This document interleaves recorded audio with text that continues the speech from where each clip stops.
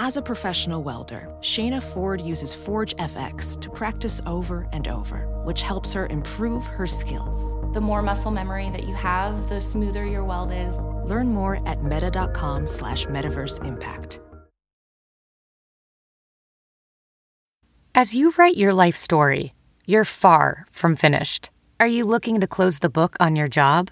Maybe turn a page in your career? Be continued at the Georgetown University School of Continuing Studies. Our professional master's degrees and certificates are designed to meet you where you are and take you where you want to go. At Georgetown SCS, the learning never stops, and neither do you. Write your next chapter. Be continued at scs.georgetown.edu/podcast. Good music is what we want to hear. What do you mean, good music? It's what we dance to, what our children will dance to. And if you don't want to play it, then take your records and go home.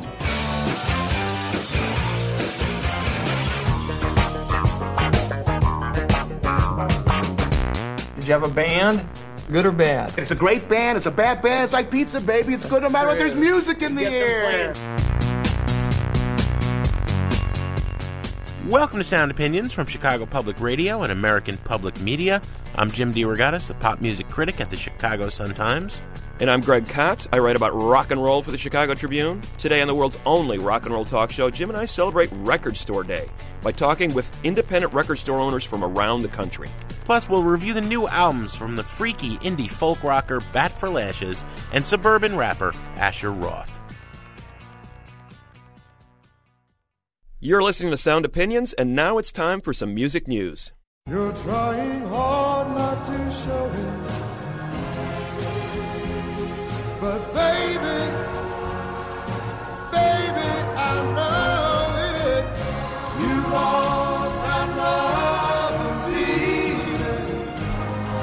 Oh, that love and feeling.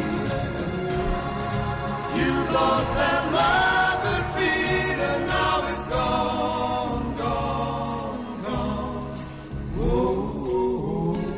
The Righteous Brothers, You've Lost That Lovin' Feelin', one of dozens and dozens of hits, most from the early 60s, crafted by the great record producer Phil Spector.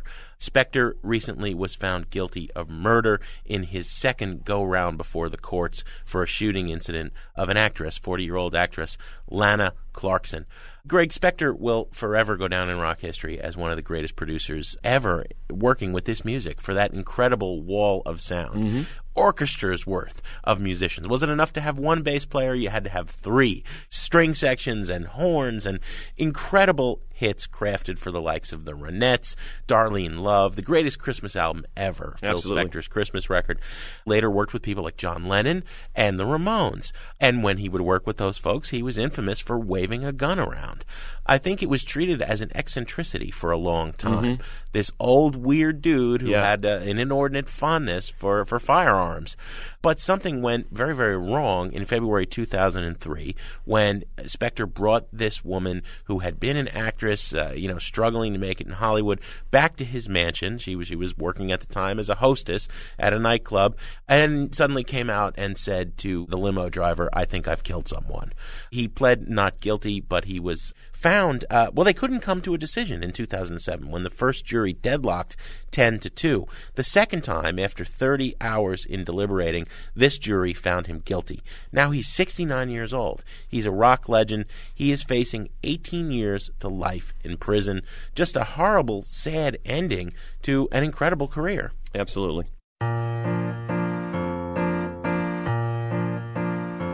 Dans ma jeunesse, il y a des rues dangereuses. Dans ma jeunesse, il y a des villes moroses, des fugues au creux de la nuit silencieuse.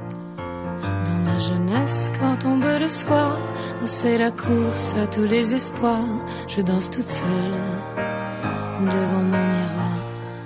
Jim, big news in the world of internet piracy out of France. We've been tracking this story since last fall when it became an issue. The infamous 3 strikes and you're out law that was being championed by the French president Nicolas Sarkozy. Basically what it meant was that internet file sharing was going to be cracked down upon with the aid of the French government, a big step in getting the government involved in the music industry's problem with file sharing. So what the French government was proposing was that any time somebody shared files on the internet, they would be warned 2 times by their internet service provider, and the 3rd time they would be disconnected from the internet. Well, that law was recently turned down by the French Parliament. A small number of legislators actually voted on it, turned it down. There is some talk that the bill will be rewritten and resubmitted to the French Parliament for a vote. But for now, a major blow against the music industry's efforts to crack down on internet file sharing. This is the new terrain here in terms of this battle. Will the government be more involved in the music industry's efforts to crack down on file sharing? It's interesting to note, Greg, that in this battle in France, it was the Socialist Party that defeated this 3 strikes proposal. Here, many on the right are accusing President Obama of being a socialist. Well, he's got the exact opposite position in terms of copyright in America. We just saw the first serious act by the Obama administration giving us a hint of where it will stand on copyright issues. The Justice Department, representing legally the opinion of the United States of America, wrote to the courts in Massachusetts and sided with the RIAA, the Record Industry Lobbying Group, in its pursuit of a young kid who had downloaded a lot of music when he was 17. He's now in college. And the U.S. government said that fines of $150,000 per downloaded track were not unreasonable.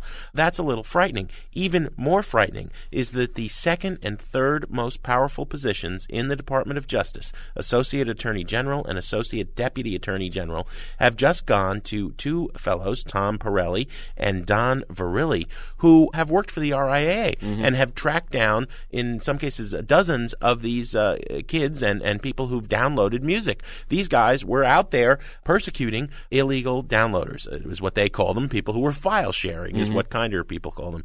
Boy, it sure seems like the Obama administration is going to make it hard for people who download music.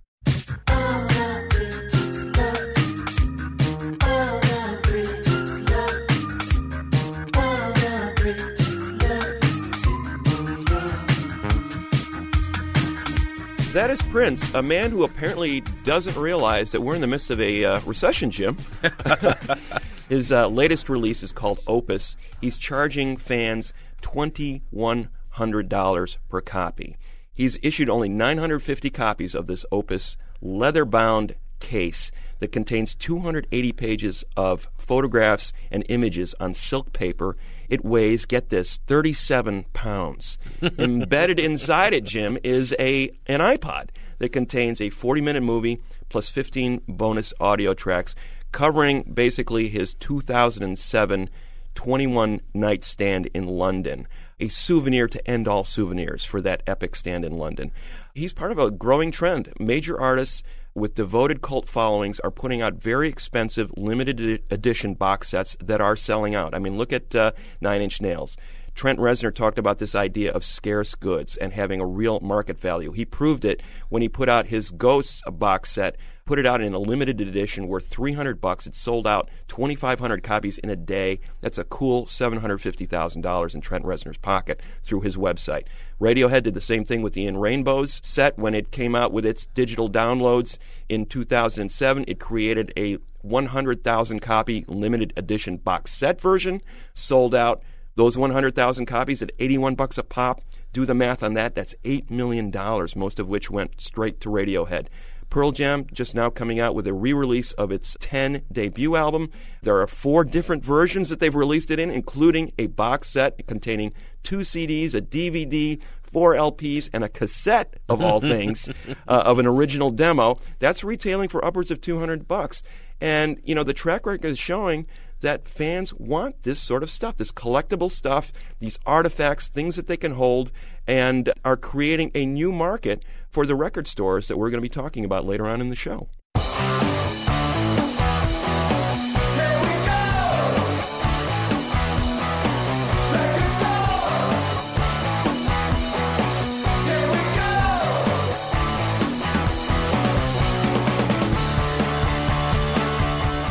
You're listening to Sound Opinions, and if you've ever listened to this show, you know that Jim and I have spent a lot of time inside independent record stores buying lots of music. There's a lot of talk recently that the independent record store is going away. More than 7,000 independent record stores in America in the early 90s, now fewer than 2,000, taking heavy hits from the fact that consumers are going increasingly to the internet to download their music, share their music, or buy their music from internet record stores. But in the last couple of years, there's been a renaissance in those brick-and-mortar mom-and-pop stores and a return to just the allure and the romanticism of physical product. The vinyl album sales have increased 89% in the last year alone. We just talked about these custom-made box sets that are coming out and people flocking to buy them. For Record Store Day, the second annual Record Store Day, with 1,000 record stores around the world participating, there are over 100 pieces of custom-made product being made available that can only be had at independent record stores.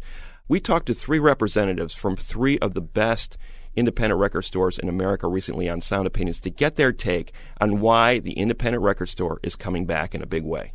All right, Greg, we have a heck of a panel to talk about Record Store Day, which really should be every day in America. Sitting with us here in Chicago is Matt Jensick, who is the head buyer for the 3 Reckless record stores in Chicago. Hey, Matt. How's it going, guys? Thanks for having me. You bet. Out in Los Angeles, we have Mark Weinstein. Amoeba has 3 locations, Berkeley, San Francisco, and that amazing place in Los Angeles. Hey, Mark. Hi, how's it going, guys? And Austin, Texas, where Greg Cott and I just dumped a bundle each on our annual trip to Waterloo Records in the midst of South by Southwest. We have John Kuntz, the owner and president of Waterloo since '82. Hey, John. Hi, Greg. Hi, Jim. Fellas, to get this rolling, why don't you tell us a little bit about what, if anything, you guys are doing for Record Store Day, part of this national recognition of our fine independent retailers. John, is there anything going on in Austin on Record Store Day? Yeah, we've got a couple of cool things slated in Austin. We've got a listening party that's going to be happening at 11 o'clock on Saturday the 18th for the upcoming Bob Dylan CD. We're going to be pre-selling that, and we've got some cool lithographs for folks that take advantage of that. But the big thing is we're going to have an in-store performance at 5 o'clock with Mark Olson and Gary Louris from the Jayhawks. And then we're going to have a big tent sale outside with a bunch of cool vinyl and CDs and so forth as well. So lots of cool things, lots of wonderful value adds. It's kind of a music geek's heaven.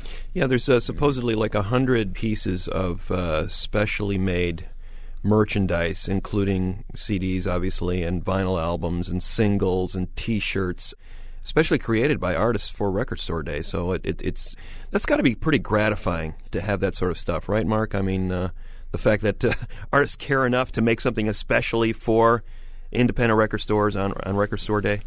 Absolutely, and I'm sure there'll be a cumulative effect if this event continues over the years because, last year we got so many great just quotes from so many amazing artists about the record store experience and how much it's meant to them.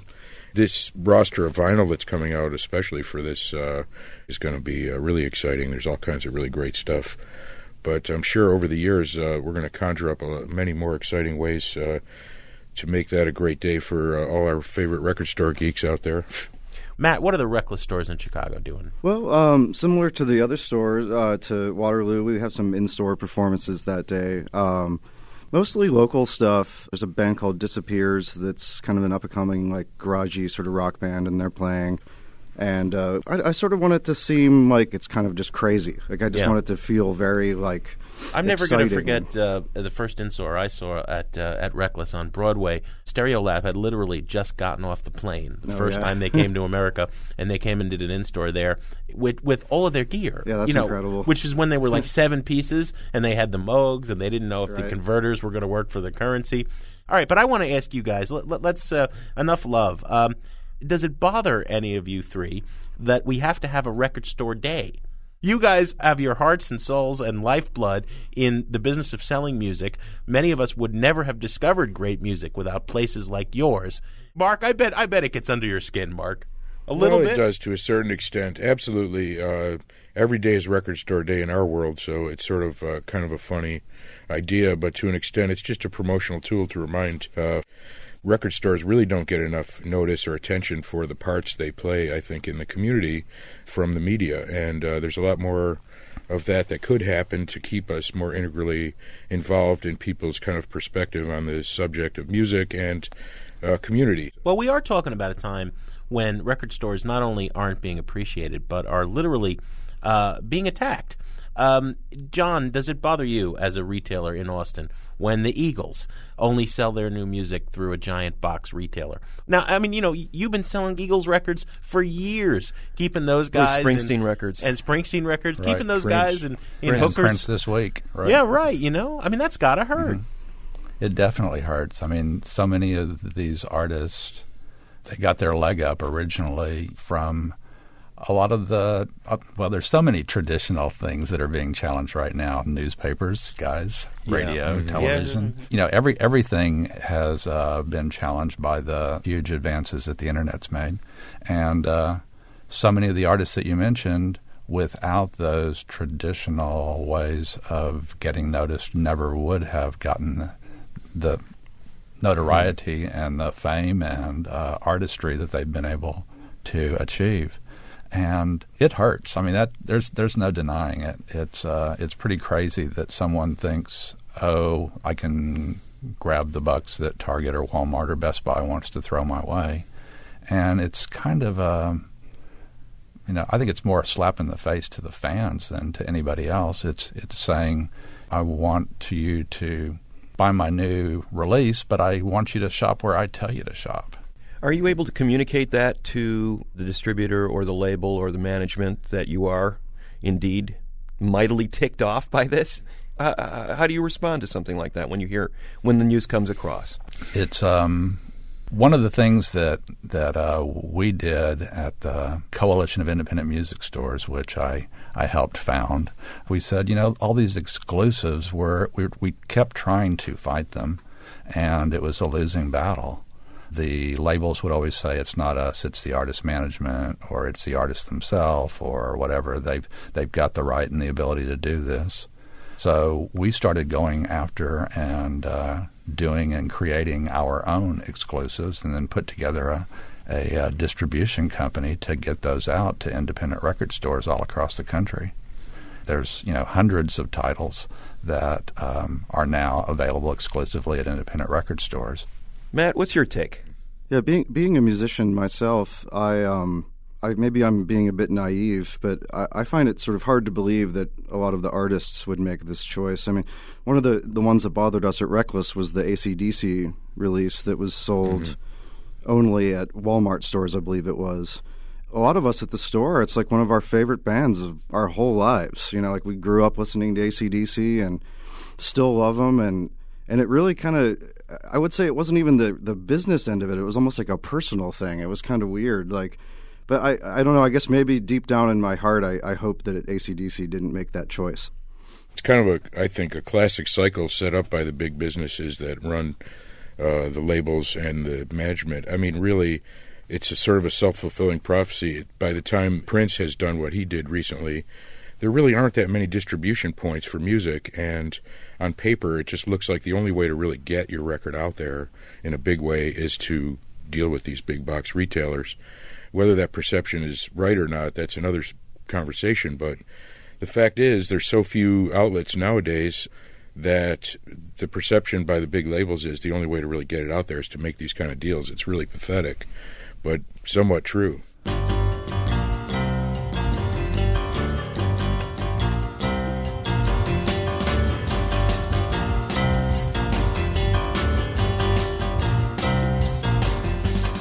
We're going to continue our record store panel after a short break on Sound Opinions from Chicago Public Radio and American Public Media. And later on, Jim and I will review new albums from Bat for Lashes and Asher Roth.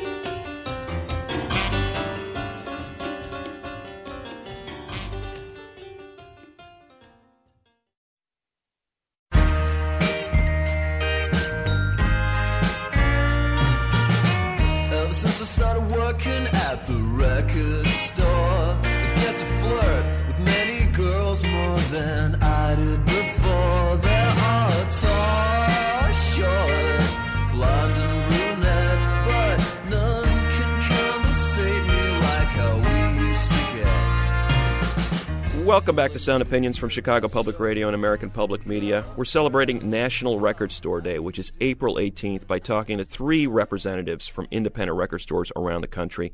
We're joined by Matt Jensick, the head buyer at Reckless Records in Chicago, Mark Weinstein, the co-founder of Amoeba Music in California, and John Kunz, the owner and president of Waterloo Records in Austin, Texas.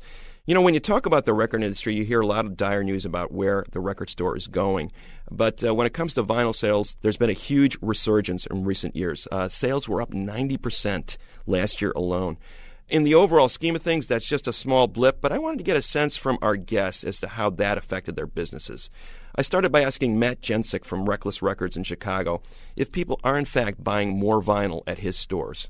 They are buying the vinyl, and it is really helping us. I mean, a couple years ago when this thing started, I don't know if any of us at the store really knew, if it was going to last or, I mean, most of the people who work at the store have been buying vinyl the whole time. I mean, that's what I try to tell people, like, this has never stopped. I mean, we've been selling vinyl the whole time. It's just that now we're getting kids who are coming in, and it's pretty clear that these are the first records that they've ever purchased. And they're buying Fleetwood Mac's Rumors or Dylan records that are all scratched up or Beatles records that are damaged. They don't care. Like, the point is they're getting the music and they're experiencing it in a way. I think it's sort of like a bizarre like form of nostalgia where it's like something they've never truly experienced, but they know that it's something that their parents grew up with, and they sort of like want to connect with that generation. And I think it makes a lot of sense. Like, it's a much more physical process. You can see the needle touching the record, and all of us who like records and who grew up with them, we all know what it is. It's a physical thing, and it's exciting to witness because I'm telling you, I have literally seen the birth of a vinyl collector. I've witnessed it a couple different times where you can tell they have no idea what they're doing. They've never bought a record before. They like touch it in weird ways where like as someone who's grown up with records, you don't touch, you don't put your fingerprints on it, you don't like whatever, and they don't care because they don't know. But like it's really cool, and it's very much helping our business. Mark, what about this idea of vinyl?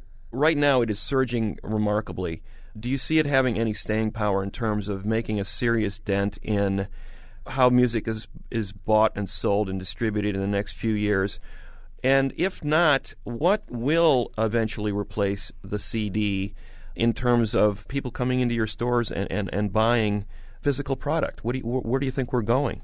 Well, I think there will be a mystique for each of the different formats depending on, there's a crowd for all of that stuff. I think vinyl will do very well for some years to come. It's obviously the best kind of print to buy if you're really into an artist. Buying a vinyl record and all the artwork, it's absolutely the best print you can buy. I think the magic of analog is just occurring to a whole new generation of people who, as they get more and more into it, are probably going to find it satisfying on all kinds of levels. Buying an MP3 is kind of like buying a postcard of a Picasso painting as compared to buying a really fine print that looks like the original. There's really a huge difference. Whether, in fact, that will matter to the market as a whole remains a question, but I really think that people who are really have a relationship with an artist that's that deep are going to want to go after the best possible copy. Therefore, I do believe CDs will last for a while longer because they do represent a much better and harder copy than, obviously, a file that's in your computer. I find it a little bit hard to comprehend what it's like to be a young person today with so much media coming your way as compared to when we grew up, and we would go to our record store and listen to some records and save up our money for a new release day and all kinds of... The relationship we would have with a record when we bought it in the 70s was such that we would go home, we would stare at it for a whole weekend and listen to it about 50 times and really have a relationship with that record and that artist. Whether, in fact, a lot of young people are going to be able to establish that kind of connection with an artist in the modern age remains somewhat of a question, I think.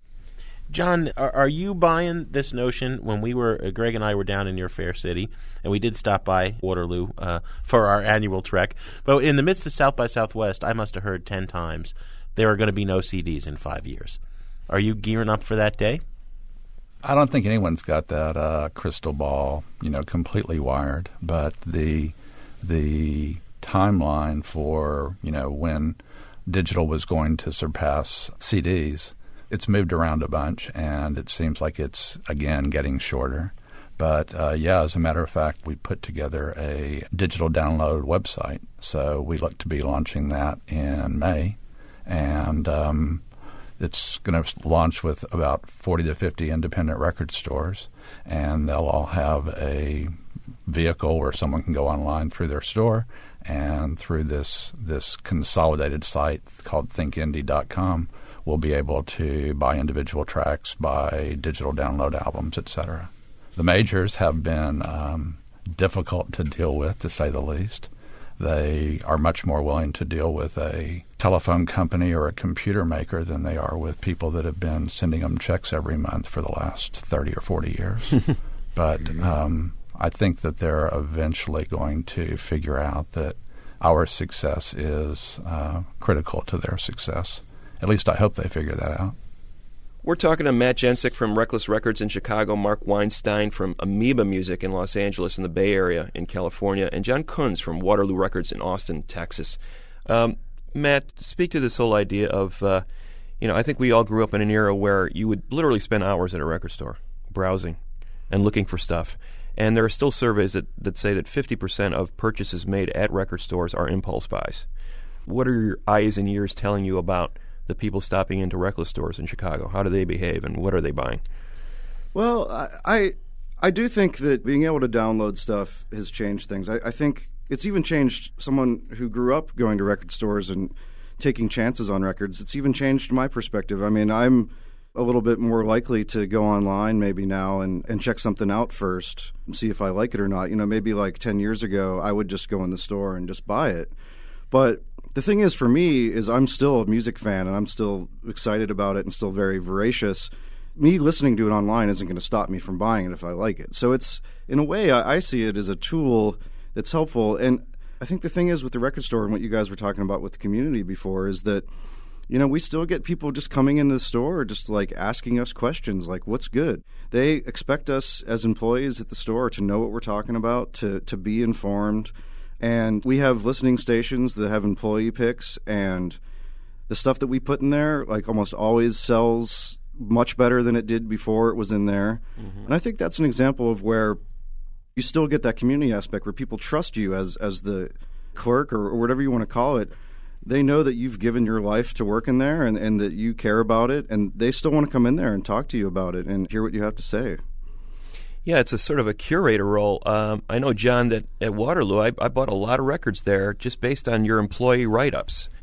That employee back wall is, something that's one of the most traveled sections of the store. The record store, I think, is the town square for each community as far as music lovers are concerned, and music makers. Would any of you guys, however, be able to stay in business, stay open? Let's start with you, Mark, at Amoeba. That Los Angeles store is huge, humongous. Mm-hmm. If you were just selling vinyl and posters and the books and stuff that you have, would you be in business? Could you maintain a store that big? Well, that's hard to say. One way or another, I think we would find a way. But, today at that store, we sell between 1,500 and 1,800 pieces of vinyl every day. That is 12-inch vinyl, not including 45s, which is a huge number. It certainly would amount to a pretty significant amount of sales on a daily basis if that's all we were able to do. But it certainly wouldn't be able to maintain. The staff there is well over 250 people, and I don't know that I'd be able to carry such a large staff. But I do feel that, it's going to get more and more interesting. So much of this is really all about people's reaction to what big business has done to the music business. And that seems like it's really kind of a central issue and theme that has to do with a lot of the things we're discussing. Really, it's a classic example of the quarterly profit motive completely ruining everything, as it has done in many other businesses. And when it comes to music, the product is so personal and so wonderful. It's such a strange fact that people's tastes have been so manipulated over the years in such a way that just before the internet era really hit, I mean, the labels had sort of gotten it to a point where they figured out how to get people to basically only be interested in one kind of music and a very few number of artists. Really, all of us have been all about trying to keep music from being controlled by big business. You know, we do everything we can on a daily basis to make people realize how much more there is to the experience, but we're up against, these giant entities, so it's an interesting time, definitely. We've been talking to record store guys Matt Jensick from Reckless Records in Chicago, Mark Weinstein from Amoeba Music in Los Angeles and the Bay Area, and John Kunz from Waterloo Records in Austin, Texas. Gentlemen, thanks so much for coming on Sound Opinions. Thank you, Jim. Thanks a lot, guys. Thanks, Jim. Thanks, Greg.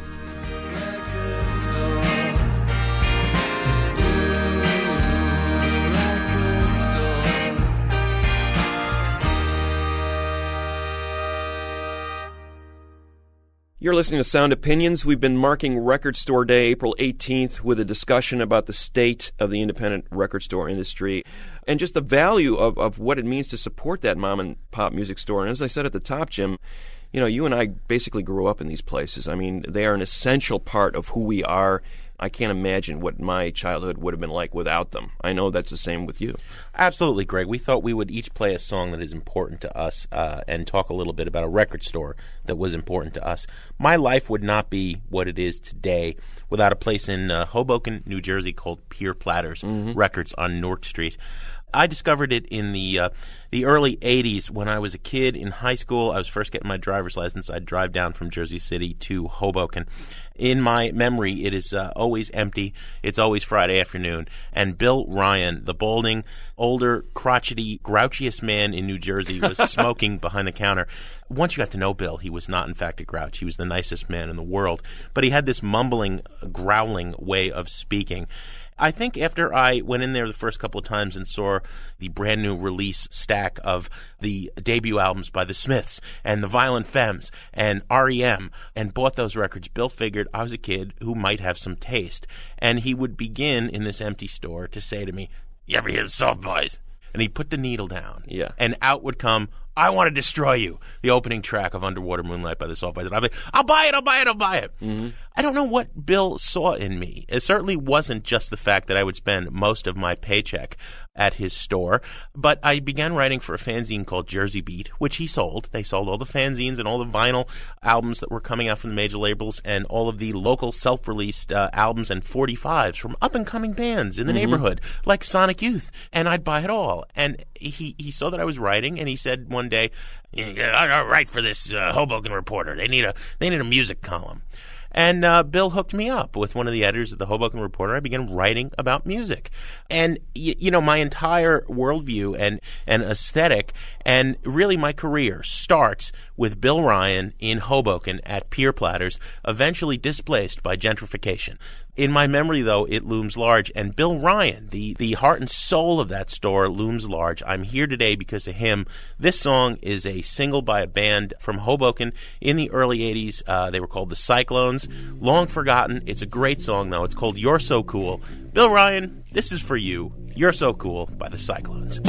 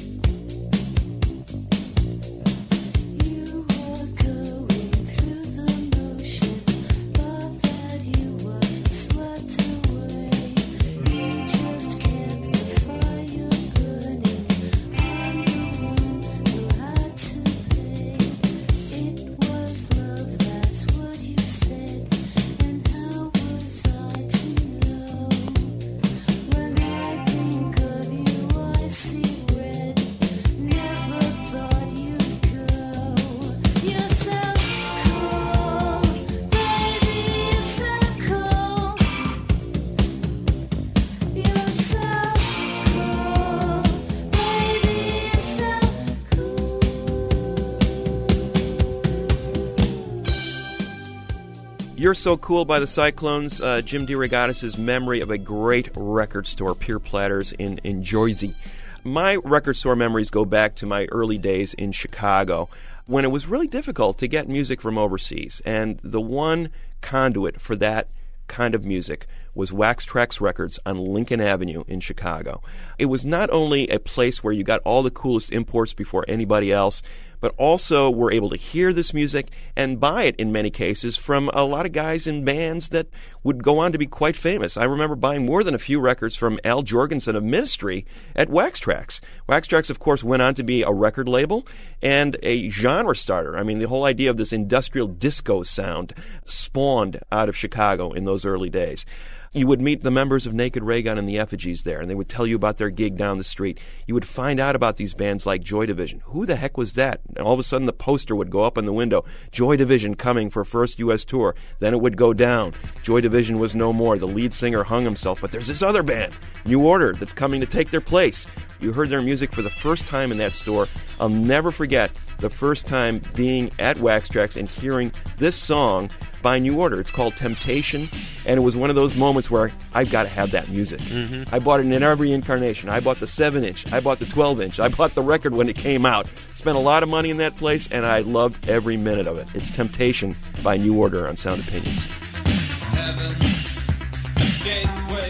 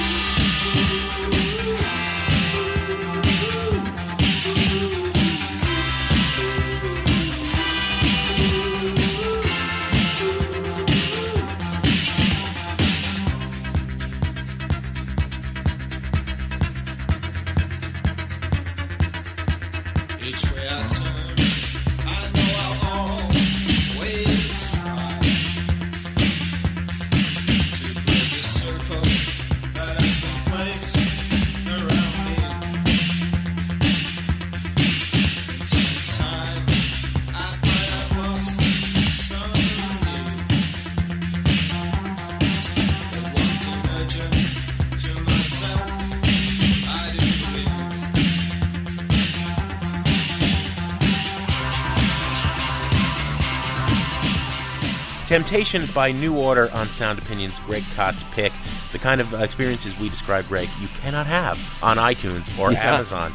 To share your record store memories or to comment on anything we talk about on Sound Opinions, call our hotline, 888-859-1800, or email interact@soundopinions.org.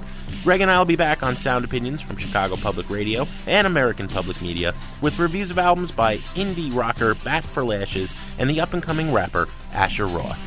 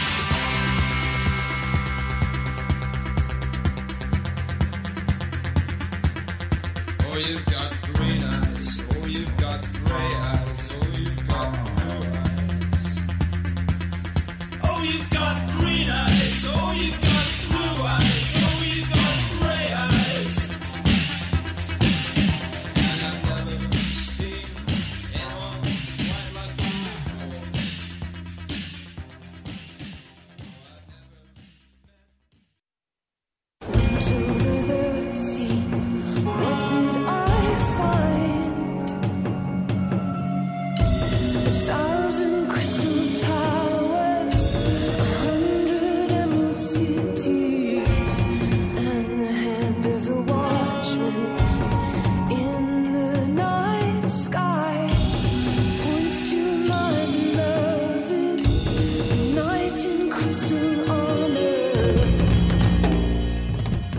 back to Sound Opinions from Chicago Public Radio and American Public Media. That is a song called Glass that opens the second album by Bat for Lashes. The record's called Two Sons.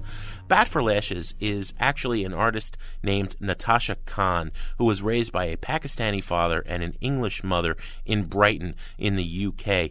Made a lot of noise in 2006 with her debut record, Fur and Gold, which was nominated for the Album of the Year in the UK's prestigious Mercury Prize, and which prompted Radiohead to invite her to open for them on tour.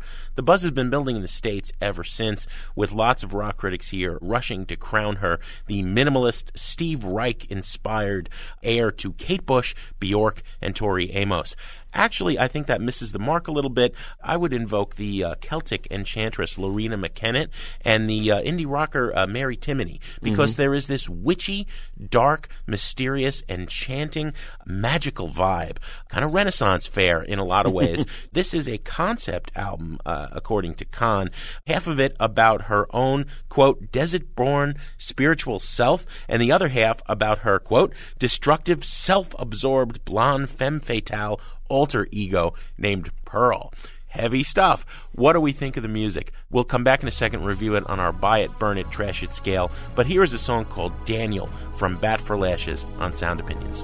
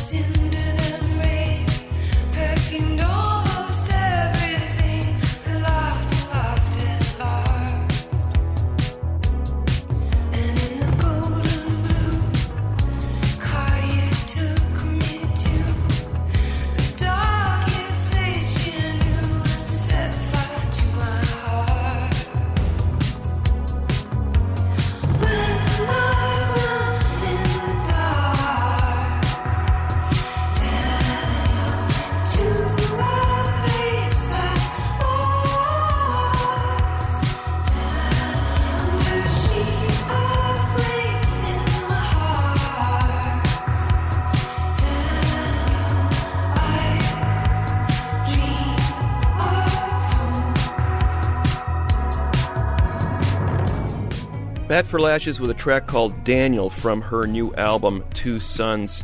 Jim, as you said, there's this heavy psychological subtext to this. I can't wait for the master's thesis about this dichotomy of the female persona that she's getting into. The way I look at it, she's got this character called Pearl. That's her answer to Beyonce's Sasha Fierce. Yeah. You know, it's like there's two sides to my persona here. And she actually, the songs that Pearl gets are by far more interesting as far as I'm concerned. A little bit more going on there in terms of just the turmoil. I like it when she gets feisty. She's got an interesting approach to percussion. I think when that percussion is sort of grounded in a more earthy, walloping context as opposed to that ethereal stuff that sometimes tends to let these tracks get a little too misty and mystical. Really interesting music. I think to non-fans, I think they're probably going to allow this record to sort of wash over them because the melodies and the hooks aren't nearly as insistent as they were on her first record, Fur and Gold.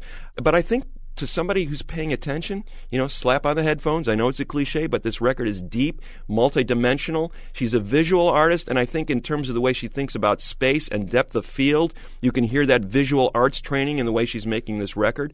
A lot of interesting stuff going on musically, just not heavily melodic. And I love that last track. She ends the album with a song called The Big Sleep. It's a duet with the king of baritoned heartache, Scott Walker. It's a great duet. It's just those two voices and piano, and it ends the album on a very somber but chilling note. And I think for that track alone almost, the album is worth hearing. I'm going to give it a buy it because I love the ambition here. She's going for something that maybe she doesn't quite attain, but I think in terms of an artist who has an incredible amount of ambition and a great voice and a way of presenting her music in a sonically different and interesting way, I think she's head and shoulders above a lot of those names that you mentioned earlier as reference points. You mean Lorena McKenna and Mary Timony? I love them both, but I'm just a sucker for witchy, gothic, pagan, mood music, man. Yeah. I just love that stuff, especially when it's done this well. In order to love this album, you have to overcome a fear of the auto harp as well as grand piano. This is not going to be everybody's cup of tea, and I think that is exactly what is appealing about it. Yeah. You have to kind of like that dark magic, spelled M-A-G-I-C-K, right? And I do. I love it. It's a buy it as well. That party last night was awfully crazy. I wish we taped it. I danced my face off and had this one girl completely naked.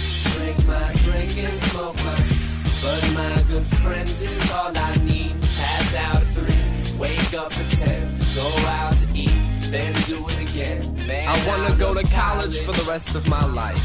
Sip Bankers Club and drink Miller Lite. On Thursday and Tuesday night ice. And now I can get pizza, $1 a slice. So fill up my... That is a song called I Love College from Asher Roth from his new album Asleep in the Bread Aisle, the debut from Asher Roth. A 23-year-old product of a far, far suburb of Philadelphia. Grew up in Pennsylvania. He did go to college. In fact, spent a few years at Westchester University. Found out it wasn't for him. Ended up in Atlanta and started making some demos that caused quite a stir. First of all, on his MySpace page, did some auditioning for Jay-Z. Apparently impressed the heck out of Jay-Z. Mm-hmm. Got the thumbs up from Outkast's Andre 3000. Put out a very well-received 2008 mixtape that was overseen by DJ Drama, the king of the mixtapes, called The Greenhouse Effect. So basically, the scene was laid here for Asher Roth to become the next big MC in hip-hop. Oh, by the way, did I mention that he's white? That is a big part of this. You don't want to play the race card here, but in Asher Roth's case, it's undeniable. Well, Asher's playing it, Greg. I mean, he's called it Asleep in the Bread Aisle because he's talking about white bread, and he loves to have his picture taken holding slices of Wonder Bread. Exactly. And in fact, the song that is getting the most discussion from this record is one in which he references another white MC who rose to incredible popularity in recent years, Eminem, in the song that we're going to play next. As I Am from the new Asher Roth record, Asleep in the Bread Aisle, on Sound Opinions.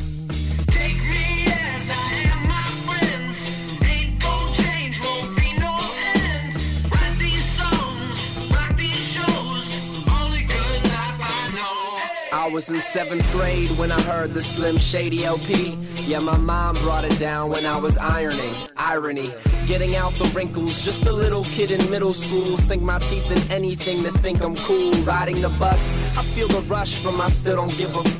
Yeah, I wish I could agree, but I've already had enough. I've already given up from playing the same game. Every interview, feel like I'm saying the same thing. Like, M was great, yeah, he paved the way for me. He was inspiration for everybody from A to Z. But they keep relating me, I can't get away, chasing me. I hear it all day.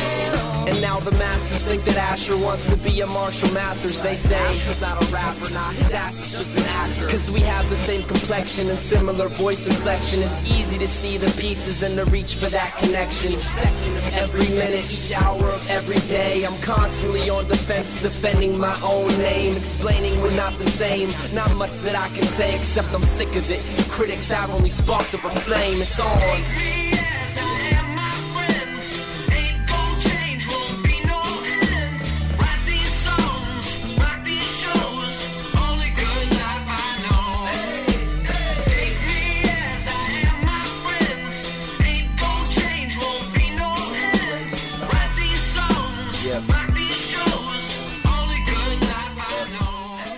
That is As I Am from Asleep in the Bread Aisle, the debut album by Asher Roth. That is going to, of course, be the easy comparison every critic throws at Asher Roth, that he's a wannabe Marshall Mathers. The delivery is sort of similar, but I think there are some significant differences, Greg. For one thing, I've always had a serious problem with Eminem, with his music, his lyrics being rife with misogyny and homophobia.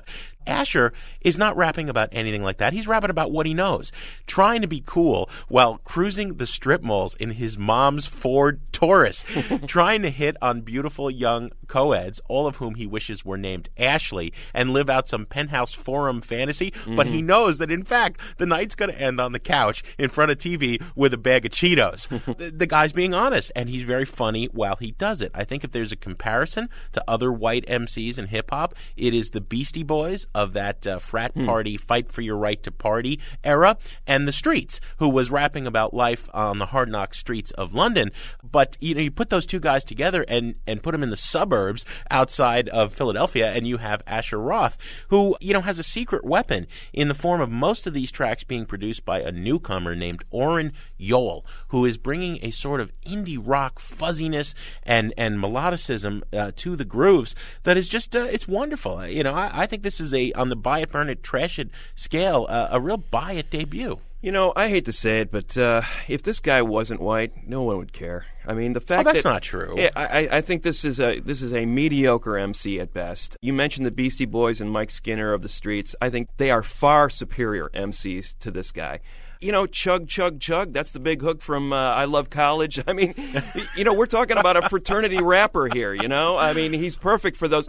He reminds me of one of those flings a girl might have at spring break, kind of fun for 3 or 4 days, and then you discard. I mean, I really don't want to spend my life with this guy, much less another week with him. That's what this guy reminds me of. The guy's Adam Sandler. There's no doubt about it. He's weak. Sort of base and vulgar, but when he drops the guard and stops talking about marijuana and how cool it is, and that's been done too much, right? Yeah. You are getting a glimpse of a kid from the suburbs who's talking about being a kid from the suburbs. Yeah, he's talking about how ordinary he is, and I agree. He's very ordinary.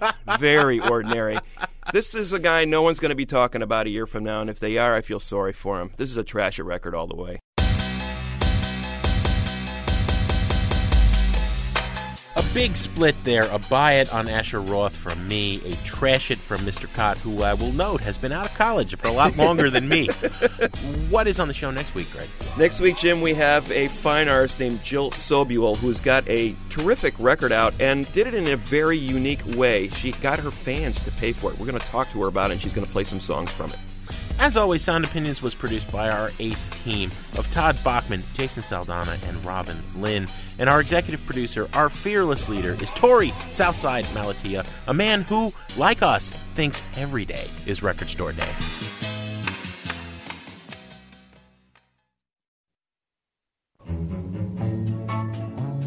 On Sound Opinions, everyone's a critic. Now it's time to hear what you have to say. Come on and answer your phone, girl. Answer your phone. Pick up the receiver. I know that you're at home. New messages. Hey, fellas, this is West in Los Angeles. I just wanted to comment on your story about the Beatles catalog being remastered. As far as Jim's comments go, I agree that this is very well probably the death throes of the recording industry. I can say for myself that after the release of the Neil Young Archives box set, if it comes out, the Beatles CDs will very likely be the last CDs I ever buy. But as far as Greg's comments, while I agree that it's probably a very cynical move to re-release this product again, let's keep in mind, put a little perspective on the matter. There are several artists whose catalogs have been remastered or at least re-released with a handful of bonus tracks twice, 3 times. The first 2 Elvis Costello albums have been released on CD in America 5 times. In comparison, the Beatles catalog being remastered once in 22 years seems relatively benign. That's about it. Keep up the good work.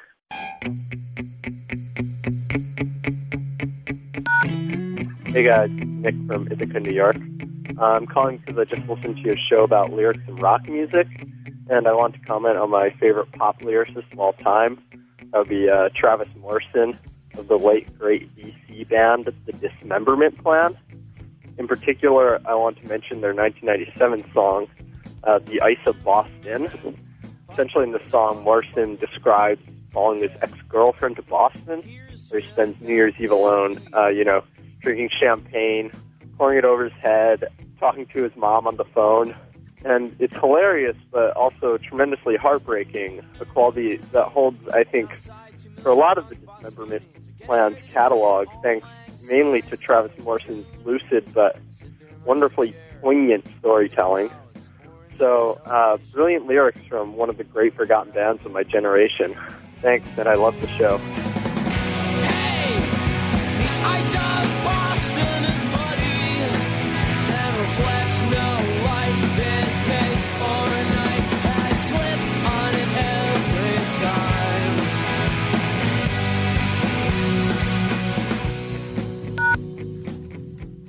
Hello, Jim and Greg. This is Dominic calling from Brooklyn, New York. Wanted to comment about your show about poetic and lyricists out there who, over the years have been influential. I loved all your picks, and I have to say, I know Jim may not like this, but Greg, I'm sure you'll appreciate it. Tom Waits. Got to talk about Tom Waits in my mind. He's had so many clever and interesting lyrics over the years, but one of the ones that's been kicking around in my mind recently, and I think is most poetic for what's going on right now, is one from his record in 1993, the Black Rider. He said, "There's a lot of things in this world you're going to have no use for. When you get blue and you've lost all your dreams, there's nothing like a campfire and a can of beans." And when you get blue and you've lost all your dreams, there's nothing like a campfire and a can of beans. I love that, and I think it resonates quite well with what's going on these days, at least for me anyway. Thanks as always. Keep up the great work, and I love the show. Hello, Johnny, oh true, I still Hey guys, this is Andy from Chicago. I appreciated your show this week on literary and poetic influences on music, but you left out Jack Bruce and Pete Brown, the songwriting team that wrote so many great songs for the Cream.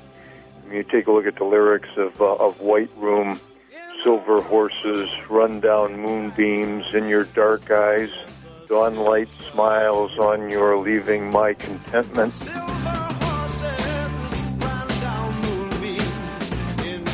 dark eyes. Dawnlight smile on you leaving my contentment. Take care, guys. I'll wait in this place where the sun... No more messages. To give us your opinion on Sound Opinions, call our hotline, 1-888-859-1800.